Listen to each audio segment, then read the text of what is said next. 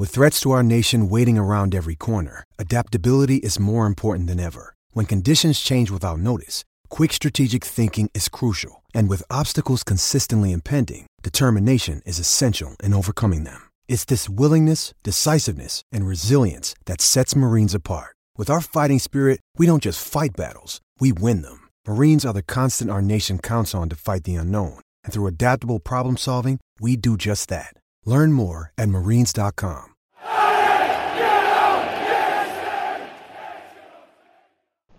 Pete, welcome. Well, good to see you again, John. Yeah, I mean, we've done what we do always when we're trying to do these end of season things. By the way, it's a few days difference from when we did it last year, so that's a bit spookily accurate. July. Yeah, absolutely. Yes. I think it was the 6th last year, and it's the 4th Yes. when we're recording this. Yes. And we're in the Packhorse in Culture. We are, which sure. you picked. I did. Which is a nice pub. It's empty, sort of, because there's a few guys around the bar. We've got a couple of dizzy blondes with us, so that's good. In case my wife's listening to this, John, you need to just explain what dizzy blondes we've got with yeah, it. it's a light ale, right. It is, correct, yes. Just for the current Mrs. Molyneux's benefit. Current Mrs. Molyneux. So the last of 2 beers that we'll have before we go our separate ways. We dropped a little bit of a bollo because there's no food. But we've had a burger crisp, or I have, and we're ready for it. Yeah. So let's jump straight in, right? Because for those people who've not listened to this before, we fundamentally, you're a Man United fan, long time season ticket holder, been there, seen the book, read the book, seen the movie, but you've written the goddamn book as well. Wrote the book. So Terrar Fergie is out there, people, and I think he's doing episode number 2. Is it going to be called the same thing, by the way? No, I've got just the working title. It's going to be called Comeback Fergie, because I was going to do it about 3 years into his retirement when whoever, Mourinho or Moyes, won the league again. But it can't come out until Man United win the league again, or the Champions League. So we're 10 years into that now. I'm thinking it might come out next year. Oh, okay. We'll get on to 10. But the original book, people, Terrar Fergie, I know it's available on Amazon because I keep pointing people at it. So it's a great book for just football fans to read, and you don't have to be a Man United fan. Red shites out there. Our red shites clearly won't go anywhere near it, but everybody else, it's a damn good read. Well, thanks very much for that, John. Yeah. I do appreciate it. Yeah, no worries. So for those people who've not listened to it before, United fan, Everton fan, we sort of try and get an Everton fan's perspective from afar, you know, jealous and all that, watching what Man United are doing, but also the other way around. So let's start with that then. A lot of activity at Everton, lots of stuff been going on in this last couple of seasons, and perhaps acutely in the last 6 months almost. So there you are, the other end of the East Lancs, watching. Yeah. What do you see? What do I see? Well, I suppose I should just set it up by saying, whilst I don't have Everton as a second team or anything like that, I don't really believe in second teams. There's other teams that you can still, results you can look out for, etc. But I've never had a problem with Everton FC in terms of the fans, the club. Went there in '67, first time as a United fan. We were champions. Harvey, Kendall and Ball just beat us into submission that day, murdered us. It was only 3-1. They beat the reigning champions. You had your full crew out as well? Oh yeah, we did. Yeah, Charlton, Best, Law, Charlton, Styles, yeah. Creran, and we couldn't get looking. It was a 3-1 that felt like a 5-1, 6-1 defeat. So that opened my eyes to Everton Football Club. But I knew the history before that, because as a kid, like we all did, we read Charlie Booker's Football Monthly then or whatever, and I knew what a great club they were with a great history. And I've never lost that respect for Everton in that sense, and there's been odd things that have happened along the way that have strengthened that. The way the Everton fans conducted themselves when Busby passed away, for example, in January '94. So I've absolutely. Crikey, I remember that. It was a long time ago. It was a long time ago. Nearly 30 years. But sometimes things stick in your mind as a football fan. But so I've absolutely no angst at all with Everton. And I wish them well. And what I see from down the other end of the East Lancs is what a bloody mess you're in. God, I'm not sure if you've been rushed into A&E, but if you were, you'd certainly be rushed then down to ICU. And I get no pleasure out of it. And quite a few of me fellow United supporters towards the end. We were doing who's going to, because we knew we was going to win the league probably after Arsenal capitulated, but who's going to go down then? It was like, who do you think's going to go down? Who do you want to go down in those last few weeks? And I don't know if it's surprising or not, but most of the Reds I talked to said, well, no, I want Everton to stay up. I don't know why. I just want Everton to stay up. Maybe, okay, Leeds can go down because of the relationship we got with Leeds. Maybe Leicester, because, well, we're not too bothered about Leicester. And Southampton have been crap all season. But there's a lot of Reds just said, no, I wouldn't put it out on Twitter, but I'd be happy for Everton to stay up. But what did you think rather than what you wanted? Who did you expect? Did you expect us to go down? I think it was very hard to call. I think that's because you certainly couldn't see where an Everton win was coming from without any certainty, especially if you had to put money on it. And yet they were all stumbling. So I was glad in the end when you beat Bournemouth on that last end and stayed in the top flight. But what a mess you got yourselves in, because it wasn't just last season, it wasn't just last season before. It seems to have been a pattern now over probably 5 or 6 seasons. We've done these probably in that time. We've done these podcasts, John, and I always optimistically I think you could aim for a top 5 or 6, top 6 or 7 or whatever. But I saw something. I looked at the headlines in the Liverpool Echo before I came out to do this online. Probably no surprise. I'm not an avid reader of the Liverpool Echo, but not many people are. there was just quite a few comments from people, their writers about where Everton were at, and one of them had quoted Southall saying that the trouble is Everton have been fed this thing that finishing 6th is a great thing. They should be aiming for the top flight. And I always think aim for the stars, aim for the edge of the galaxy. And if you don't get there, you might land on the moon or you might land on another planet, but you'll have reached for the skies. I think that's a really good point, because Neville for a long time, he's very pragmatic, and if you ever sit down, he doesn't drink, so you can't sit in a pub and have a beer, but you can sit in a pub with him. Yeah. And it's astonishing how consistent he is with that very simple message, which clearly underpinned the great career that he had, which was, if you're not shooting for top spot, what's the point? Exactly. Now, clearly, you can start a season, the fans are not stupid and blah blah blah. Everton starting next season striving to win the Premier League is a bit, but on his view, very simplistically, is on day one you're all equal. And those sorts of things. And I've heard people, particularly, and maybe we'll talk about it later, people talk about the stadium rising out of the dock at Bramley Moor, another new stadium built in the city by our great football club, when the other one hadn't built any, right? From scratch, I mean. And people. You did well there. We've got about 3 minutes in without having to go to Liverpool, but so you'll get no. But many people, and you no doubt will be one of them. We've all heard that phrase in business, haven't we? Which is under promise and over deliver. Yeah. Right now, whilst I understand it, and and I understand why people do it, a fundamental flaw with that is, as soon as you've set the expectation that something's going to happen in October, when objectively you think you can do it in August, you don't have a problem doing it in September. No, exactly. So actually, under promise and over deliver is only against a weaker target. So what Neville does, rightly I think, is picks the hardest target. That's where we're going to strive for, which is your shoot for the stars, settle for the moon type of thing, and he repeats that over and over again. And over time, when you have, in business terms it applies, but in our case it's a football, isn't it?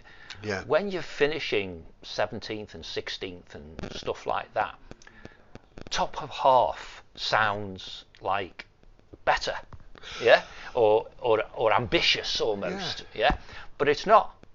I mean, I saw something yesterday. I don't know if you saw it. Roy Hodgson's staying on at Crystal Palace. Oh, is it? No, I hadn't caught that. Yeah, no. So he's staying on at Crystal Palace, right. And they obviously did some form of press release or some interview or whatever. And Roy was talking about what a great young squad they've had. That he had a long conversation with the chairman, as a man, and that they needed to be ambitious. And he felt, with the wonderful squad they've got and the fantastic fan base they've got, they should strive to finish in the top half next season. Yeah. They finished 11th this season. Yeah. Yeah. He's talking about ambition as moving up one place. Yeah. Now, their fans will lap that up, right? Probably. But I'm more with Neville Southall. It's, And it's not just next season, because nobody with £1,000 in the back pocket would put Everton to finish in the top 3 or anything like that. It's the vision. Is that because you finished third? You call it the top 3 rather than the top 4? No, Champions League places. Now that you're back in it. I thought for a long time. Anybody on Twitter that says United should be happy with the top 4 place, you'd say 3. I'd say we used to sack managers for finishing 4th. Ron Atkinson never finished outside. We've sacked multiple managers for rock solid mid-table places, and perhaps if you want to almost, because of the owner, we might come to that ownership, impulsive behaviours by the owner, you might say, well, he shouldn't have sacked some of the managers he sacked when he sacked them. I guess Silva was a real victim of that, but he was sacking people when they were mid-table. Now we're keeping managers who finish 4th from bottom. Well, I tried to get a little roadmap as to why. I forgot you bring a script. Yeah. Why Everton are here? Because it doesn't happen overnight, does it? It doesn't happen overnight, and yet there's usually then. If you're a patient lying in A&E and your head might be aching, your feet and your legs and all parts of your body might be aching, but they'll usually point to something that's causing that. Oh, do you know what it was? Have you got a view? Well, I've got a view for sure. Everton fans listen to this. You've got it two levels. One is you've got to have the vision at the top. Indeed. Everything in business, in a good club, in a good pub, anything needs that vision from the top, that leadership. We go in here. This is where we're aiming to be. This is where Crystal Palace should be. This is where Everton should be. This is where Man United should be. And it's a clear vision. So it shouldn't be bullshit. Are they aspirational though? At that level? They start off as aspirational, but it's realising what you want to do and what you think you can aspire to. Yeah. And often you can usually make that happen. Now, if I said I was going to fly to Mars, and I'm not going to let that happen, that's just pie in the sky. But you can set out things that are stretching but realistic. So you've got to get the ownership right. We might come to that. Now, there's a turn for both clubs, probably. Yeah. Yes, although I can detach. I don't think United's problem on the field has been the ownership in the last. In the last 10 years. Yours has been. I don't think that. It seems to me like the vision, the direction hasn't come right from the top. It's been patch it up, mend it, hopeful, blah blah blah. It's not that. It's not got that vision. But if you then look at what's actually happened over the last few years, now I saw the patient Everton lying on that couch in A&E. You can't score goals. You just can't. And I'm sure 4 to 5 podcasts ago, which must be 4 to 5 years ago, and you just got rid of Lukaku. We were talking about Lukaku going to you a lot, probably to us, and it's amazing. He did get the goals for you, but I've never rated him as a goal scorer. Well, we talked, and you talked about his first touch being appalling and all that sort of stuff. Yeah. But as an all-round player, and perhaps the quality, world class as you might call it, then he's lacking, right? He was a good target man for you. Absolutely. Which at the moment you just don't. His best seasons were with us as a player. Yes, yeah, they were. And the trouble is, without getting too distracted by Lukaku, he gets a marred lip, as we say in Salford, and his head goes down. When it's going wrong, it's never his fault. And but the what I was looking at, I went back to where Moyes was. Left you, and Moyes' record in 11 seasons it was there. 9 of those seasons you finished in the top 9. Forget the top 10, but in single figures. 9 out of 11. Since then, you've had a 5th, 11th, 7th, 8th, 12th, 10th, 16th, and 17th. Yeah, they're the last 2. Yeah.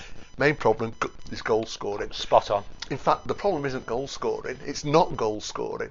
Okay, without being too clever. Yeah. And 34 goals in 38 matches last season. I wasn't going to look to see if anybody scored less than that, because I was looking at the bottom four. We were the lowest goal scorers. Well, no, Wolves only got 31, but right. somehow they must have stopped goals going in at the other end. Yeah. Quite a few teams conceded more goals than Everton, including Tottenham in something like sixth place. But the forget defence that. wasn't too bad. No. It wasn't great, but it wasn't too bad. But the real issue was the lack of goals. But 34 goals, and that's not just been the problem last season. Your goal scorer. So last season, in that 34, McNeil top with 7, Decore 5. So this is just league. Forget the cup, League Cup. I had to check this twice, 'cause I couldn't believe it was that bad. 2022, when you scored, I think 43. The last 4 seasons, you scored 34, 43, 47, 40. You scored under 50 in every league season. So you'd only have to score 1 and a bit a game. Everton Football Club should not be doing that. Never have in the history. Not. Richarlison got 10 and Townsend got 3 in 22. So even when you get an out-and-out goal scorer, you've not got that support from other strikers or midfield. Calvert-Lewin and Richarlison in 21 got 16 and 7. Richarlison and Calvert-Lewin in 20 did all right. But you've got to get a bloody goal scorer in. And from what I see, Everton fans, Everton's owners, the board, and it's very informed, have all recognised they need a striker. But instead of buying the guy, they've put the hope in Calvert-Lewin, or that somebody might just do it. See what we've had. So they've not addressed the problem. They're lying in A&E, bleeding to death. Absolutely, and we do the Toppy TV thing, and we, after Lampard's great escape, if you want to call it that, when we secured Premier League safety the season before last, on the second to last game of the season, then went on our holidays and got battered by Arsenal on the last day. We went to pre-season, and pre-season was in the States. We played. We played in Baltimore and Minneapolis, and Adrian Heath, Minnesota United manager, they battered us, right? Right. And Baz and Ped, the 2 guys from Toppy TV, they're in the dugout because we had full press accreditation, right? So on the pitch and everything. And they're sitting there, listen, you do the classic never again type of thing, which is bullshit, because no one appears sometimes at this football club to actually walk that talk. Right. But they said, we all know what we need. This team needs goals. It needs goals. So Everton fans knew that 12 months ago. Yeah, well, probably knew 2 years ago, but absolutely acutely. Around this time last year, I'd have to check when we were in the States, but it's in July. We've talked about it. Yeah, but in July, and those 2 guys are sitting there depressed. We've just been battered by Minnesota, literally battered, and we need goals. Right. So everybody knew. Right? Okay. Everybody. You, Man United fan, you knew. Yeah. I knew, I'm an Everton fan. The guys on the independent fan media, they knew. Yeah. Therefore, the club must have known and failed to deliver it. Right. Failed to deliver it. So why do you think that is? And what I know about, we're not going to get too deep into the ownership now, but there does seem to be some movement in the MSP are coming in. That's right. They put an interim board in at the moment, to do this transition. Yeah. I don't know much about MSP, so while I'm a person who doesn't want state ownership in football, I feel very strongly about that. They're venture capitalists based in the States, right? Okay. So American. Right. And the initial shape of the deal is a loan. It's not actually equity, right? This is about 100 million. 130 odd million, and that'll or whatever secure it is. the new ground. No, it doesn't secure it, but pay good chunk towards it. Okay. The stadium, allegedly, just by people doing simple sums about how much the owner said it's going to cost, how much has been spent so far, has got about 350 mil to finish it. Okay. I'm not sure about that, to be honest, because the way the build's going, I'm not sure you could spend the money fast enough to finish it in the time it's going to be finished. Right, okay. In the sense that the run rate can't be 3, 4, 5 million pounds almost a week, sort of thing. And MSP are still looking for more funding, aren't they, for that, I think? Well, MSP's not closed out yet, right? These numbers have been coming out. The rumours around them having a couple of board members. I think a fair number of Everton fans, not wrongly, but maybe not rightly either, are hoping that when their nominees join the board, the world becomes a better place. Okay. Clearly... Whose nominees? MSPs? MSPs, or? yeah. Right, okay. Right. MSPs. So... if I said headlock gate to you, What would that mean to you as a Man United? Headlock gate. Yeah, what would that mean to you as an That's Everton fan? something where I used to get bullied at school. Yeah, so headlock gate for Everton arrived in back in January, right, when we played Southampton, and a few hours before the game, therefore around an hour-ish, whatever, prior to the teams being announced, Everton issued a statement. Right. And the statement that they issued was that because of a credible threat to their safety, the board would not be attending this game. Yes, right, okay, I'm familiar with those developments. And so there was a bit of a gap of understanding.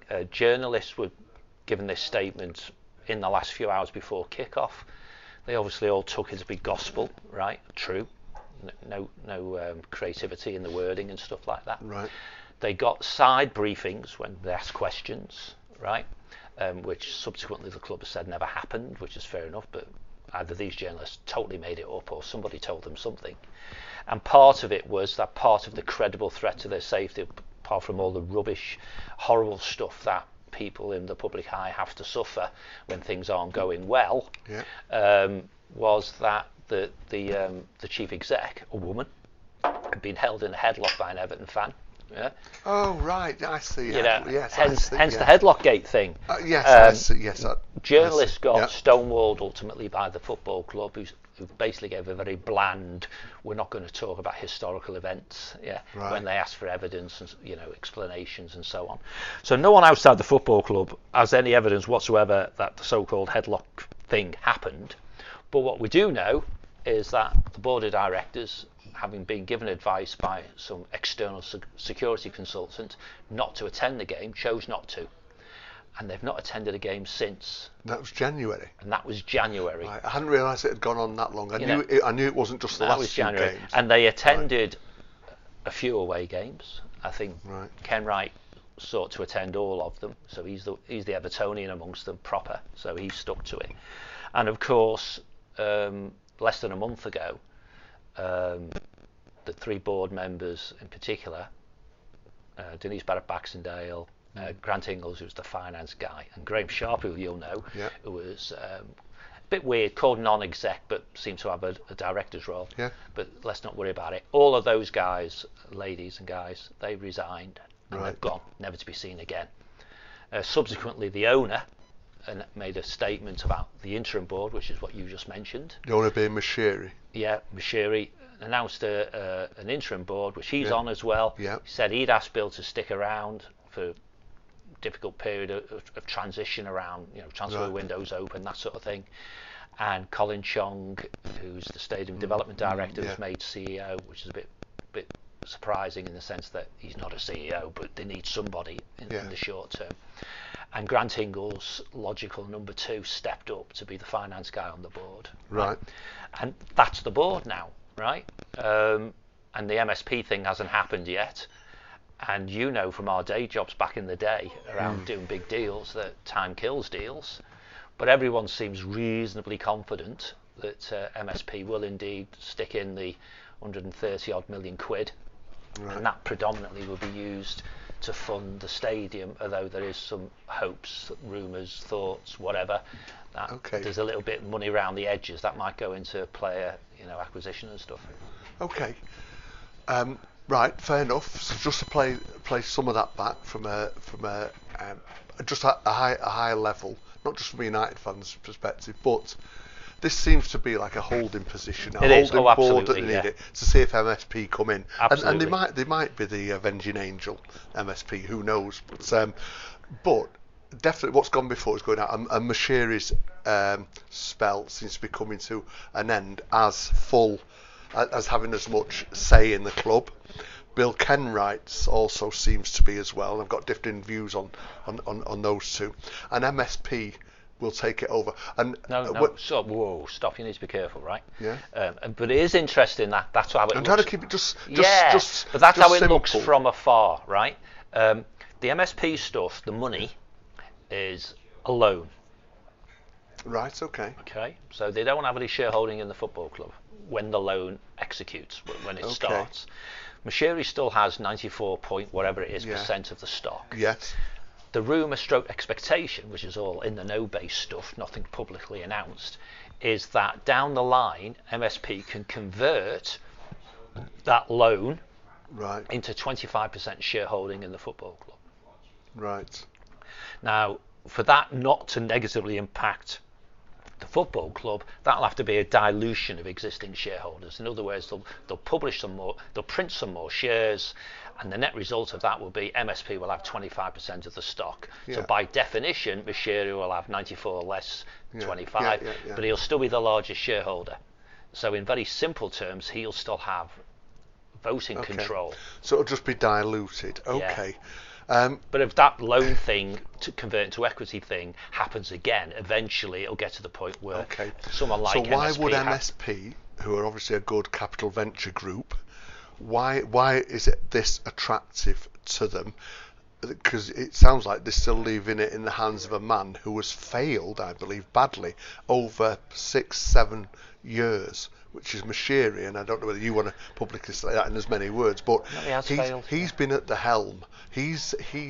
Everton have lacked this vision, this target. He's been the owner when a shitfest has been going on his watch. Right. Yeah. Okay. So why would MSP hand the baby over to Mashiri? Well, they're not going to hand it over because he's got it already. Why would why would they let Mashiri anywhere near the baby? Yeah, absolutely, and that's where we need, and fans, myself included, are waiting to see the devil in the detail, because clearly the general expectation is that MSP will clearly have some board nominees. And if I'm MSP, that's perhaps the best way to express it. If I'm MSP, I want the two key roles on the board. Yeah. Yes. Right? Yeah. And clearly one of those is either, let's just say, the most senior person on the board, whether it's called chair or chief exec. I'm not fussed about what it's called. I want the top job. Right? So whoever is the boss person of the board, if I'm MSP, I want that to be my guy. Yeah, exactly. And I want the finance guy as well. And that's what they'll probably do. And that's probably what they'll do. So even though they're a minority shareholder, in business as usual terms, they'll have great influence and great authority. Yes. Right? And one of the things that has to happen, and this no doubt will be in the formal agreement, or should be, between MSP and Farhad Mashiri, right, as the de facto owner, is we Farhad, also big shareholders, me and you, Farhad, so you're Farhad and I'm MSP, we need to let the board run the business. Not us, them. And I know as MSP, on the board, the chair, or the chief exec, doesn't really matter, the top person and the finance person are mine. Right? And why am I, as MSP, wanting to get involved at all? Because I think I'll make money. Well, I always like a story to have a happy ending, and I think Everton's may have a happy ending. In fact, I do believe Everton's will have a happy ending with this coming about, despite what's gone on for the last 10 years.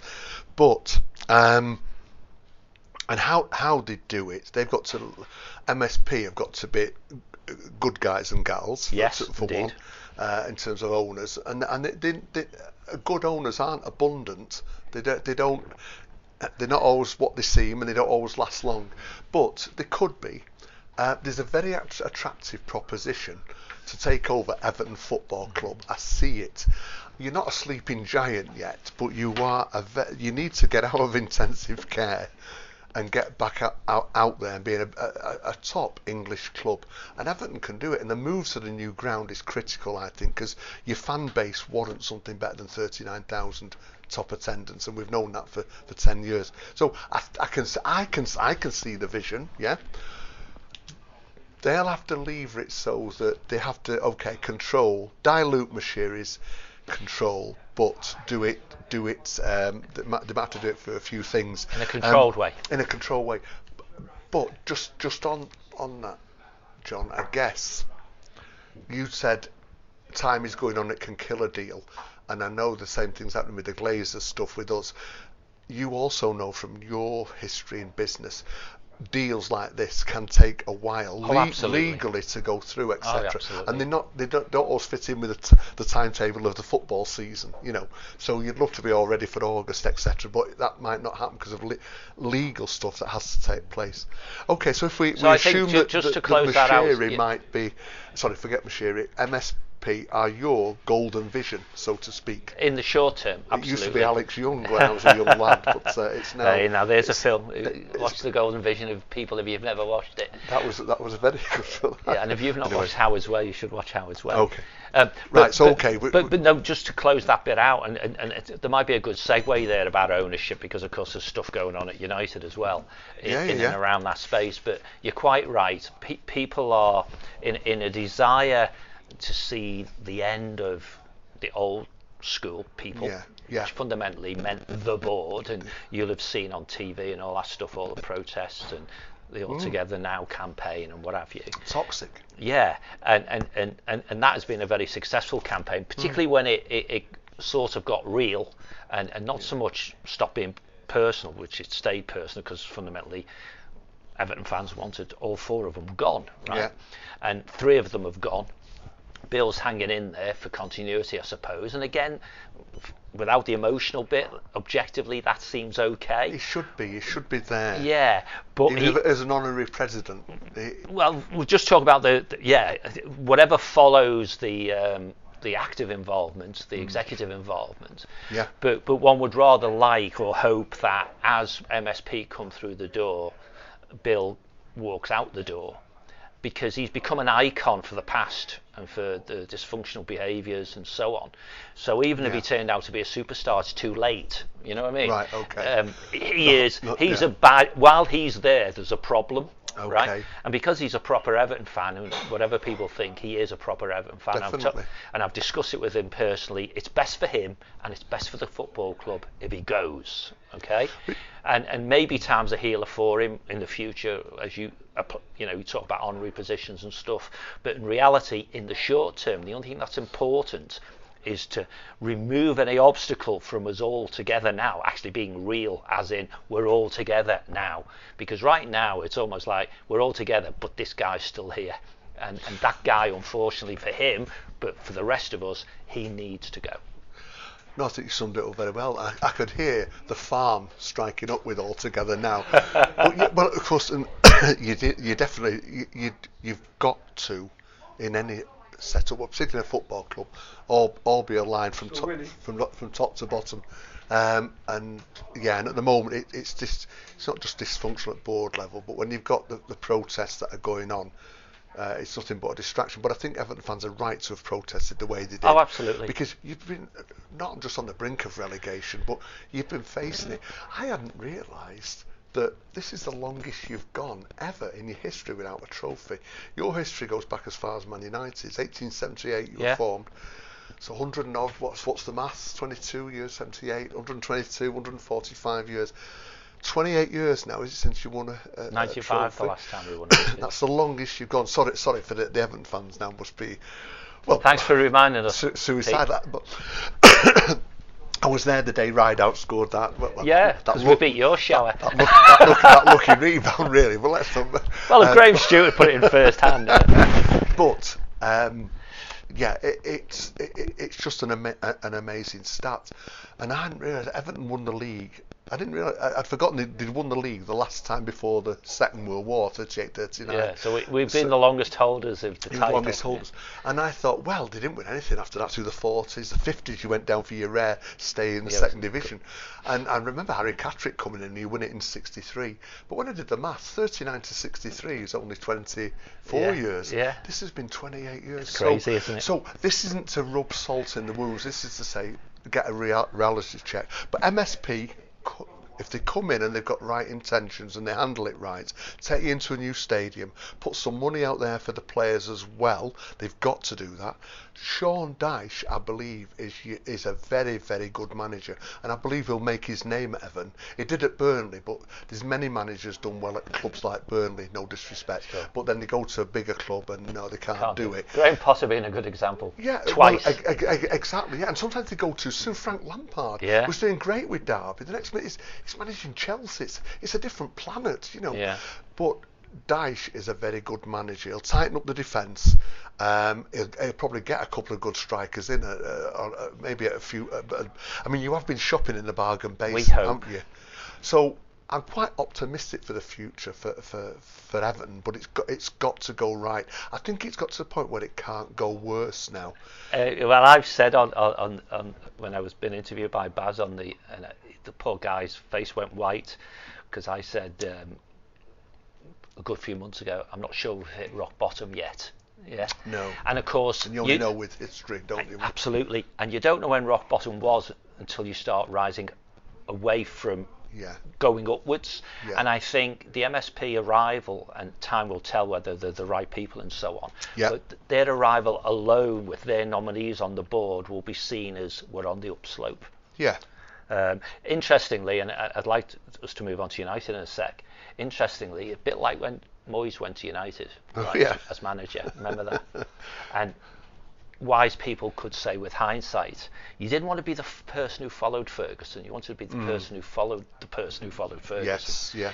Because Moyes probably did things that made the guy who followed him life a little bit easier, right? Yeah, it bought him a bit of time, a bit more time.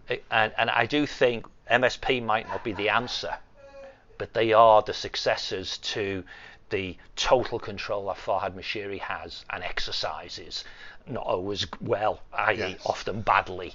Yeah. And they'll bring some discipline and some challenge to decision making. Yeah. And being what they are, they'll either seek, I guess, to try and get total control, or they'll exit with a big wedge of profit, right? Yeah. The 130 million, and there's good indicators, Securities Commission in the States shows that the money's been gathered and so on. That values the football club at around $500 million. $500 million. Which is crazy. I know your lot are worth a lot more, but I think the prize for MSP and others is a personal view based on reading and the like, notwithstanding what may or may not happen with changes in the game and stuff, but it won't be too long before the dominance that Premier League football clubs enjoy through broadcasting rights and so on, we'll see most, if not all of those, and I'll use an Americanism, so the link to United, franchises, they'll all be worth over $1 billion. Yeah. So MSP could double their money reasonably quickly. Oh yeah, and I think they see that. Absolutely. And because of what they are, you've got people coming in, groups coming in, consortiums coming into lower league things. You've got people, Forest Green Rovers seem to have a better vision than manager that Everton have had in the last few years. Yeah, Great manager. Just a coincidence, I think then, but. Let's hope they do at least get you to turn the corner, and they don't turn out to be, wolf in sheep's clothing.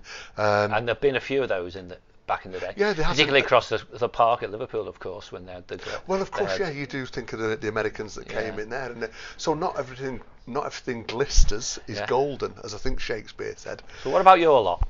My lot, right. Let's do the segue into this through the change of ownership thing. Well, is ownership actually going to change? It's been running forever, but seems to be down to two. That money perhaps you don't want, and a Man United fan. So where's your thoughts on that one? From afar, to me, it looks like the Glazers are just squeezed out the last pips. They've got to use the Evertonian thing with Bill. It's their train set. And they're finding it really hard to let go of their train set. But they quite like the idea of getting a big bag of money and sort of staying involved as well, but in a minority situation. The Arabs, of course, want to get the big prize of the biggest brand name on the planet, no matter what Real Madrid say. Yes. And no doubt will keep raising the ante financially. But even they must have a line in the sand where they say, we're not paying more than that. So I don't know who's going to get it. As an outsider looking in, I'd sort of like Ratcliffe to get it, just because he's a Brit and he's a Man United. Well, Moshiri's a Man United fan, but I think you're too rich for his blood. But what do you think as a Man United fan watching it pass before your very door? So the Glazers I've never been happy with, and in 2021 I was on the front line there when we got the Liverpool game called off, when the crowds weren't allowed in. Totally behind that, and the semi-lawlessness that was behind that, because I don't promote lawlessness. Pitch who would? invasions and breaking in and all that. No, but we had to do something. If you're going to make your impact big, Yeah. you've got to throw yourself in front of the King's Horse, or you've Sure. got to bring down the Twin Towers, or you've got to do whatever. Not that I support any of those actions, but you can't just keep putting banners up and having marches. Yeah. So that Liverpool game being called off in May 21 was great, and I was there. I was there for the replayed game, which was only a week later, and I think if more had turned out, I was hoping that those 5,000 or 6,000 might have been turned into 10 and 20,000, and I think that really would have been the end of the Glazers. But when you think that was May 21, the Glazers last November, so that was November 22, said we are going to sell. We intend to sell. I take them on the word, because I think they've had enough. They're getting kicked left, right, and centre. Whatever they did, if they doubled everybody's wages in the country, they'd be still pillared. Because you get to a point where you've gone over the threshold. You're too toxic. So I never welcomed them. They should have embraced Manchester United more, the culture of Manchester United, the culture of Manchester, but they didn't. They were lucky for the first few years because Fergie was the manager. We actually have had in our 145 years the most successful spell under the Glazers, ironically, but that's because we had a guy called Fergie managing the club. Do you think it's a bit ironic, and we may come to it, well, I'm sure we will in a minute, that, sorry, I'm just picking you up on the soundbite of they never embraced Manchester, right? Yeah. I won't make jokes about Salford and stuff like that, but... All right, Greater Manchester. But your blue boys from across the park, as we would say, in our world, City, Yes. their owners seem to have embraced it far more than yours have even. Is that just trying to do it? Yours haven't tried at all, have they? Ours haven't tried at all. No credit to the City owners for the work they've put into the east side of Manchester. The money they've put in, not the work, the money. No, I'll give them credit for that. Sadly, you would still claim you're untainted. Well, though, we wouldn't are you? untainted. we are untainted. As Everton are untainted at the moment. As Liverpool are untainted. Chelsea are tainted. I like the season. PSG are tainted. St. Petersburg are tainted. If you're owned by a state, somebody who's richer than God, then you are always going to be tainted. If you've allegedly broken rules, a high number of rules, We're in that boat, by the way, you're tainted. Allegedly. Well, there's dropping litter and then there's committing murder. So there's rules and rules. We've dropped litter, obviously. Yeah. So it'd be another podcast for me to get onto Manchester City's. But anyway, back to the Glazers. I just hope they get the best justice that money can buy. Yes, indeed. But back to United, the owners. So the Glazers did say they're going to go in November, and that's fine. And you believe them this time? I believe them, and I think it takes time. I don't know why it's taking so long. I don't want the Qataris in because it would be state-owned. I've nothing against the Qataris. How would you feel if that actually they became your owners? Well, then they are our owners. I still support the boys in red. Yeah. Whoever the manager is, whoever the owners are, wherever they play. And you'd hope to replicate what City have done with their Arab owners. You seem to be drawn into getting City into this conversation. No, it'd be cool. Listen, mate, I had a conversation, it might have been on Channel actually, with Baz, right? Yeah. Barry Cass. And from an Everton point of view, look where we are. Our fan base, a bit like Newcastle's have, would embrace Arab money and almost turn a blind eye to all the other stuff, right? Oh, I see. So would you prostitute your principles? But you No. personally, and No. a lot of good United fans have protested about this ownership that you have now, predominantly because they take out more than they put in, I suppose. Yes. If you then got Arab owners whose mission would be pretty much the same as City's, which is, let's call it sports washing for want of a phrase, wouldn't you start protesting against them? Oh, well, quite possibly. Not initially. I'd rather not get them in the first place. Yeah. We had our chance not to get the Glazers in. We had Yeah. our chance not to get the Glazers. And you could Who would you have got then? We'd have got the Coolmore club. Oh, of course, yes, the Irish horse racing guys. Yeah. Now they might be better or worse or whatever, but they're a bit closer to home, and there's stuff where you could blame Fergie for that, for who he got in bed with, and who he upset. Yeah. So let's not go there, because that could be another No, podcast. that's a long one. Yeah. And sometimes when you're tracing things back, it's like, well, okay, you have a go at colonialism. Yeah. Well, who won that war in 1066? So ultimately, though, right. you really so hope Ratcliffe comes through, don't you? I hope Ratcliffe does. I don't necessarily. Ratcliffe and his consortium, I think, are probably best fitted. I think Ratcliffe wanted to take over Chelsea. I don't need my owner to be a Manchester United fan. I'd love them to be. Yeah. Isn't he a Man United fan? Louis Edwards was a Man United fan, but he wasn't the best owner. I've got to be careful now. I don't like to slander people or lie, but slander people, is it, when you speak of them? But he wasn't the most his principles weren't necessarily the best of a person could be. They were different days, though, weren't they? They were different days. But local he was businessmen could own what's now a Premier League football club. They could, some did, but so what am I saying in a nutshell? We've never liked our chairman.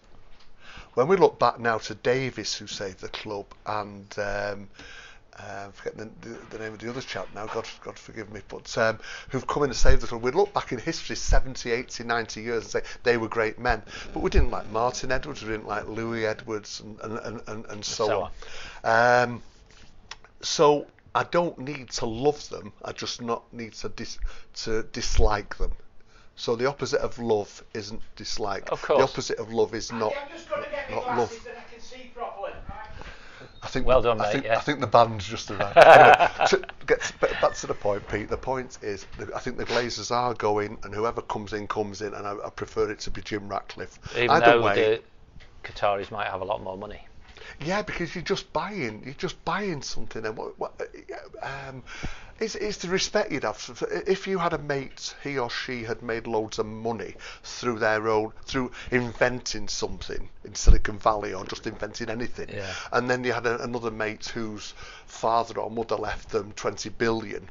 I don't care who you are, you'd have a different view of them when you sat in the pub and they started talking about pontificating about the world. Yeah. So there's a bit of purity there. I don't want to be able to buy all the best players in the world and put them in Man United's team. I don't believe exactly.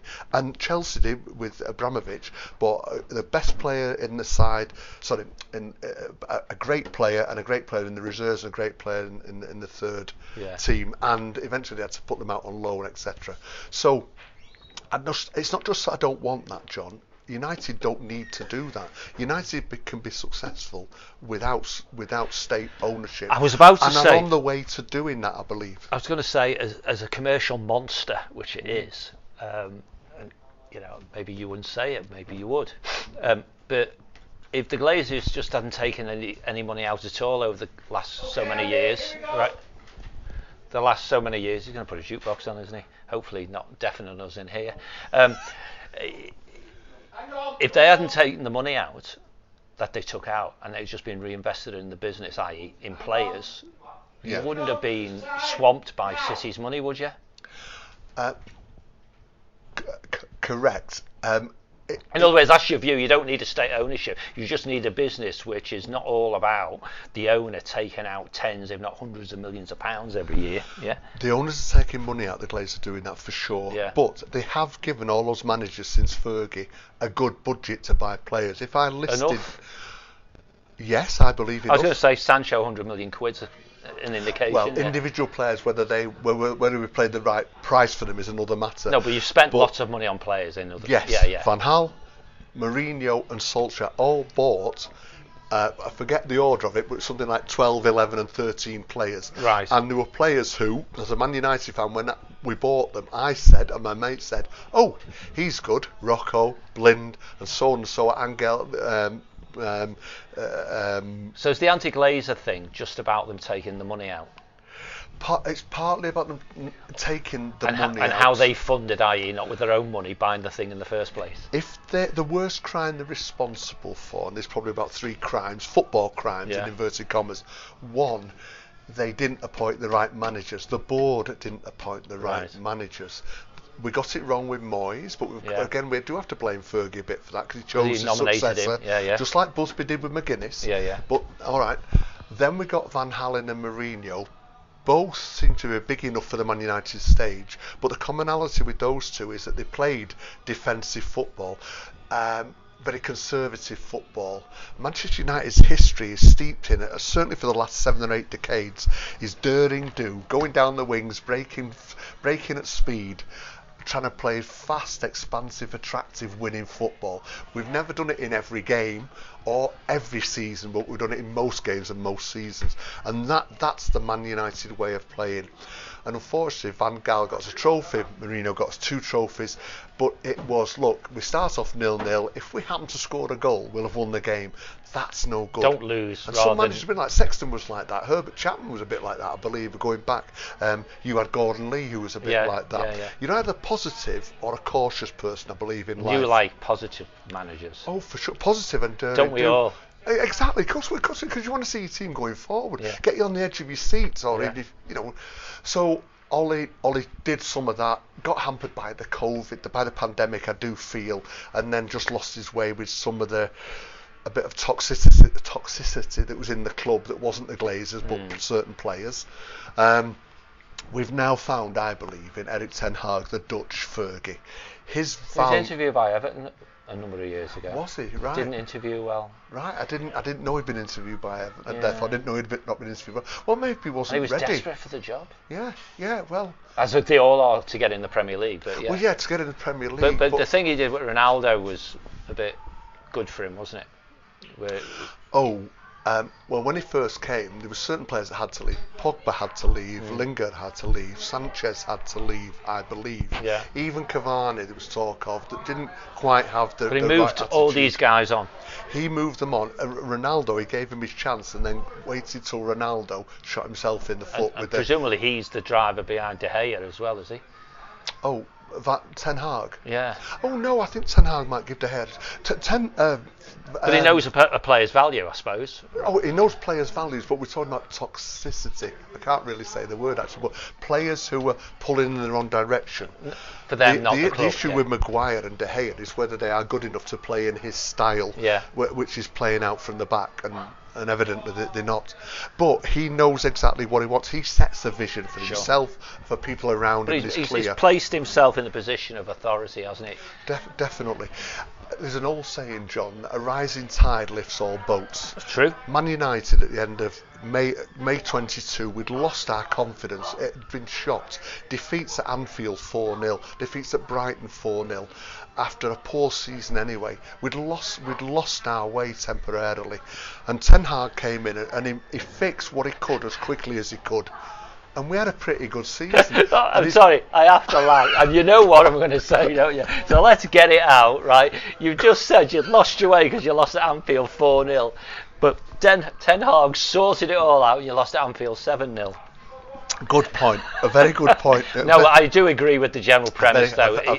He's steadied the ship. He's asserted himself, hasn't he? You've still got some ills of the past. Sancho, 100 million quid. Send him out on loan to get his confidence back, or whatever, right? Because I suspect even United don't want to write off 100 million quid. But I think your forthcoming seasons, you should have great optimism, I suppose. Definitely. Let's do it right? Yeah, go on. You're back in the Champions League. Correct. That was important. Very important. The red shite are not the real red shite, right? So that's also important. Just something I've not checked.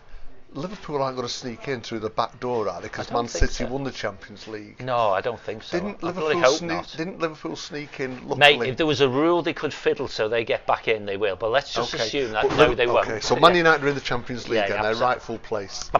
He says arrogantly. And you finished third, which is why I thought you were talking about top three, right? Yeah, we finished you won a cup. We won the League Cup. Yeah, yes. It's still a cup. Correct. And you got to the final of the other cup. Got to the final of the FA Cup. So, Ten Hag's done a damn good job, hasn't he? He did. And the one other thing that is more non-tangible, he got us playing attractive football. He got us our heart back. He got us our confidence back, our courage back, our brain back. He took us down the yellow brick road. What about Rashford's season then? Rashford, superb. Is that like Yeah. an outlier, and that's the best you'll get out of him, or do you think he can repeat that? Well, 30 goals a season. Well, if that's the best we can get, and we get it every season, it's good. Marcus Rashford is a superb player, and he'd lost his way with the others. I saw an interview with him only the other day. I did record the FA Cup final, and I watch it back in bits now because we lost. If we'd have won, I'd have watched it all through that following week. But I want to revisit it. He gave an interview, and the build-up as well in that. And in the BBC, he gave an interview to say that he'd lost his way, and it's because of the way Man United were playing. Yeah. Since he was a kid in the youth team, not before the youth team, when he was 13, he always tried to play attractive football and go forward and win, play expansive football. You know what? I never thought about it that way, that as he was coming through the ranks, it was in an environment where United were on the front foot, and all of a sudden you had a series of managers who it's all about, well, if we don't concede a goal, we don't lose. Yeah. Oh yeah. And if we can scab a goal, we win. Oh, definitely. And that wouldn't play to his strengths, would it? No, not at all. Not a last man player. I'm old enough, sadly, to have remembered that when Busby went, and we became the first English team to win the European Cup. I've got to stress that, the first English team to win the European Cup. 1968. Nobody won it for another 9 years, even after that. I think. But the point is, 6 years later, we were in the second division. Okay, so people said in all that 6 years, I can't believe this. This isn't the Man United way. This isn't what Man United are. But we were. You have to deal with the reality and act on it. And we kissed a few frogs, and they didn't turn into princes like Frank O'Farrell and Dave Sexton latterly and Wilf McGuinness. But then Tommy Dock came, and he got us back on. He won a cup. Yeah. He won a cup, but he also got our attacking football back. Ron Atkinson built on that, and those two between them got the modern day United going to take us into the Fergie won everything forever. You must never lose your values like that. That's Everton a real key message. Everton must never lose their values, whatever. And the fans know it. The fans know it better than the people in charge. I'm writing that down. Sorry to stop you. No, never lose your heritage. And your vision. To know your vision and understand your vision, you've got to look at your history. If you can't know where you're going to unless you know where you've been. That applies to Everton and it applies to Man United. I think we're just a bit further along the path from you. I can't follow that up. Right. We should cut that bit out and make everyone listen to it. So let's go into the Jeopardy moment, right? Jeopardy. Which is because I think we're coming up to the hour, and an hour's enough for anyone listening to us. That and I need a pee. So next season. Yes. Next season. The way we've done this, I think by recollection, is I suppose I should say what I think you're going to do. And it's always tainted with a bit of rose tinted because you're in front of me and stuff. Yes. I've got a knife to your throat. Yeah. And you have to do the same, looking the other way. Okay. And clearly, in our case in particular, it's quite difficult for you to do that because the business is dysfunctional, right? Yes. It's got a stadium guy who's fundamentally a very good project manager who's sitting in his chair called CEO waiting for somebody else to come and take it off him. This is Colin Chong. That's Colin, yeah. I looked at his history, it's quite impressive. He's a really good guy. Okay. But anyway, so it's harder for you than it is for me. Looking at you as a business and mindful that we don't know when the ownership issue is going to be addressed. That's either club. Well, yeah, but I'm really talking about Man United. Okay, right? all right. So it'd be really sad if it's not done before the season starts because you've got that. Well, what do we do then? But BAU's okay, yeah. Because from a sporting perspective, the manager's got his act together. Yeah. You've got a good squad, and you'd expect to kick on. Yes. The downside is you ain't going to win the league, right? Okay. Because there's a monster across the city who actually have to have a poor season. And you have to have a magnificent season to do them, shall we say? Yes. But our shower from across the park got that sweet spot. So I think a good season for you is to go deep into the Champions League. Go deep into it. Yeah. To put a round against. Yeah. Semi-finals. Semi-final. Okay. All right. Yeah. Semi-final. If you get knocked out in the quarter-final, that might just about be par. Right. Okay. So I'm setting an expectation. So knockout stage. Yeah, out the group stages, okay. whatever how many bloody rounds they have these days. But no later than the quarter-final. No earlier than the quarter-final should you get knocked out. Right. And once you're into that, it's jeopardy, isn't it? Oh, it's a sure. shootout. Who you draw and what happens on the day. So I think that would be good. The other two cups, no disrespect, because we'd take either of them. Yeah. But you're probably less worried than we would be. So it all comes down to you, I think, for Premier League and Champions League, and just run long into the battle, right? Because anything can happen near the end. Guardiola's got to commit or not to City sometime soon, I guess, and you just need minimally to strive for best of the rest. So that means second, doesn't it? Second, okay. Yeah. So knockout stages of the Champions League for us, second in the league, okay. To Man City, I guess you're saying, in the league. I would assume so. That all things being equal, right. Fair enough. If the best team win it, it'll be City. Yeah. And yes, I think onwards and upwards for you. And minimally, you finish third, so you've got to go up at least one place. Yeah. Yeah. I'm just on that before we do Everton's then. If you think of Man United lost the first two games of the season because I think Ten Hag was he didn't realise. I think after those two games he needed a bigger boat. If you've ever seen Jaws, and he got a bigger boat pretty quickly. I think maybe Liverpool in the third game to stop that's history now. A crisis coming up. But if you look at when we beat City in January in the return game from the 6-3 defeats, and we did have two heavy defeats to our closest rivals, you can't deny that. But they were days in the sun for those two teams. Well, it was a day in the sun for Brentford as well, wasn't it? Yeah, it was. They played well. I was there that day. I drove. Let's down, look forward. I drove down to. Come on, stop prevaricating. There's a train track. I drove down. I'm going to tell you, 35 is the key number of that day. And Pete, what you're talking about? After 35 minutes, we were 4-0 down. Yeah. It was also 35 degrees in London. It was one of the hottest days there's ever been. Right. Everton to finish. Right. First of all, Everton fans must be crying out, shrieking for a decent cup run. Yeah. Because an average team even Newcastle got their act together with a cup run. Yeah. Everton, I'm going to predict Everton get to the League Cup final. Wow. And then it's just jury out whether they win it or not, who they come up against. The main thing is, I've heard people saying the main thing is survival. John, no disrespect, I'm going to have to use colourful language, blue-collar worker language we used to call it. That's bollocks, that. For Everton to start off the season, that survival's the main thing. I'd ban somebody from the training ground or Goodison Park after saying that. Everton's aim should be to finish minimum in the top 10 and aim for the top 6. This next season, but they've got to find, if nothing else, two decent strikers, Spot two on. people who can, not one, two. Spot on. They can get them cheap or they can get them wherever. But I'm sure Sean Dyche's working on it now, and if they do that, I think Everton can do that. I think they will turn the corner. I'm an optimist. The cup's always half full. You've got a decent manager there who can lead you for several years, and with a bit of luck, MSP might just give you the bridge to get into the new ground. People can't see me doing the fist pump. He's cheering, he's fist pumping. That is nice and optimistic, which you're right, you always are. But all those years ago when we worked on deals, you were always optimistic that we were going to win, and we did win more often than we lost. So I'll settle for that. Peter, that's brilliant. Thank you so much. It's my pleasure, John. It's been I always appreciate it inviting me into your world, some strange pub somewhere halfway between Manchester and Liverpool. And I wish Everton well with all my heart. Ditto your way as well, because you being successful pees off the other lot, if nothing else. Yeah. Well, that's true. That's very true. So we'll close out on that optimism, and thank you everyone for listening. Take care.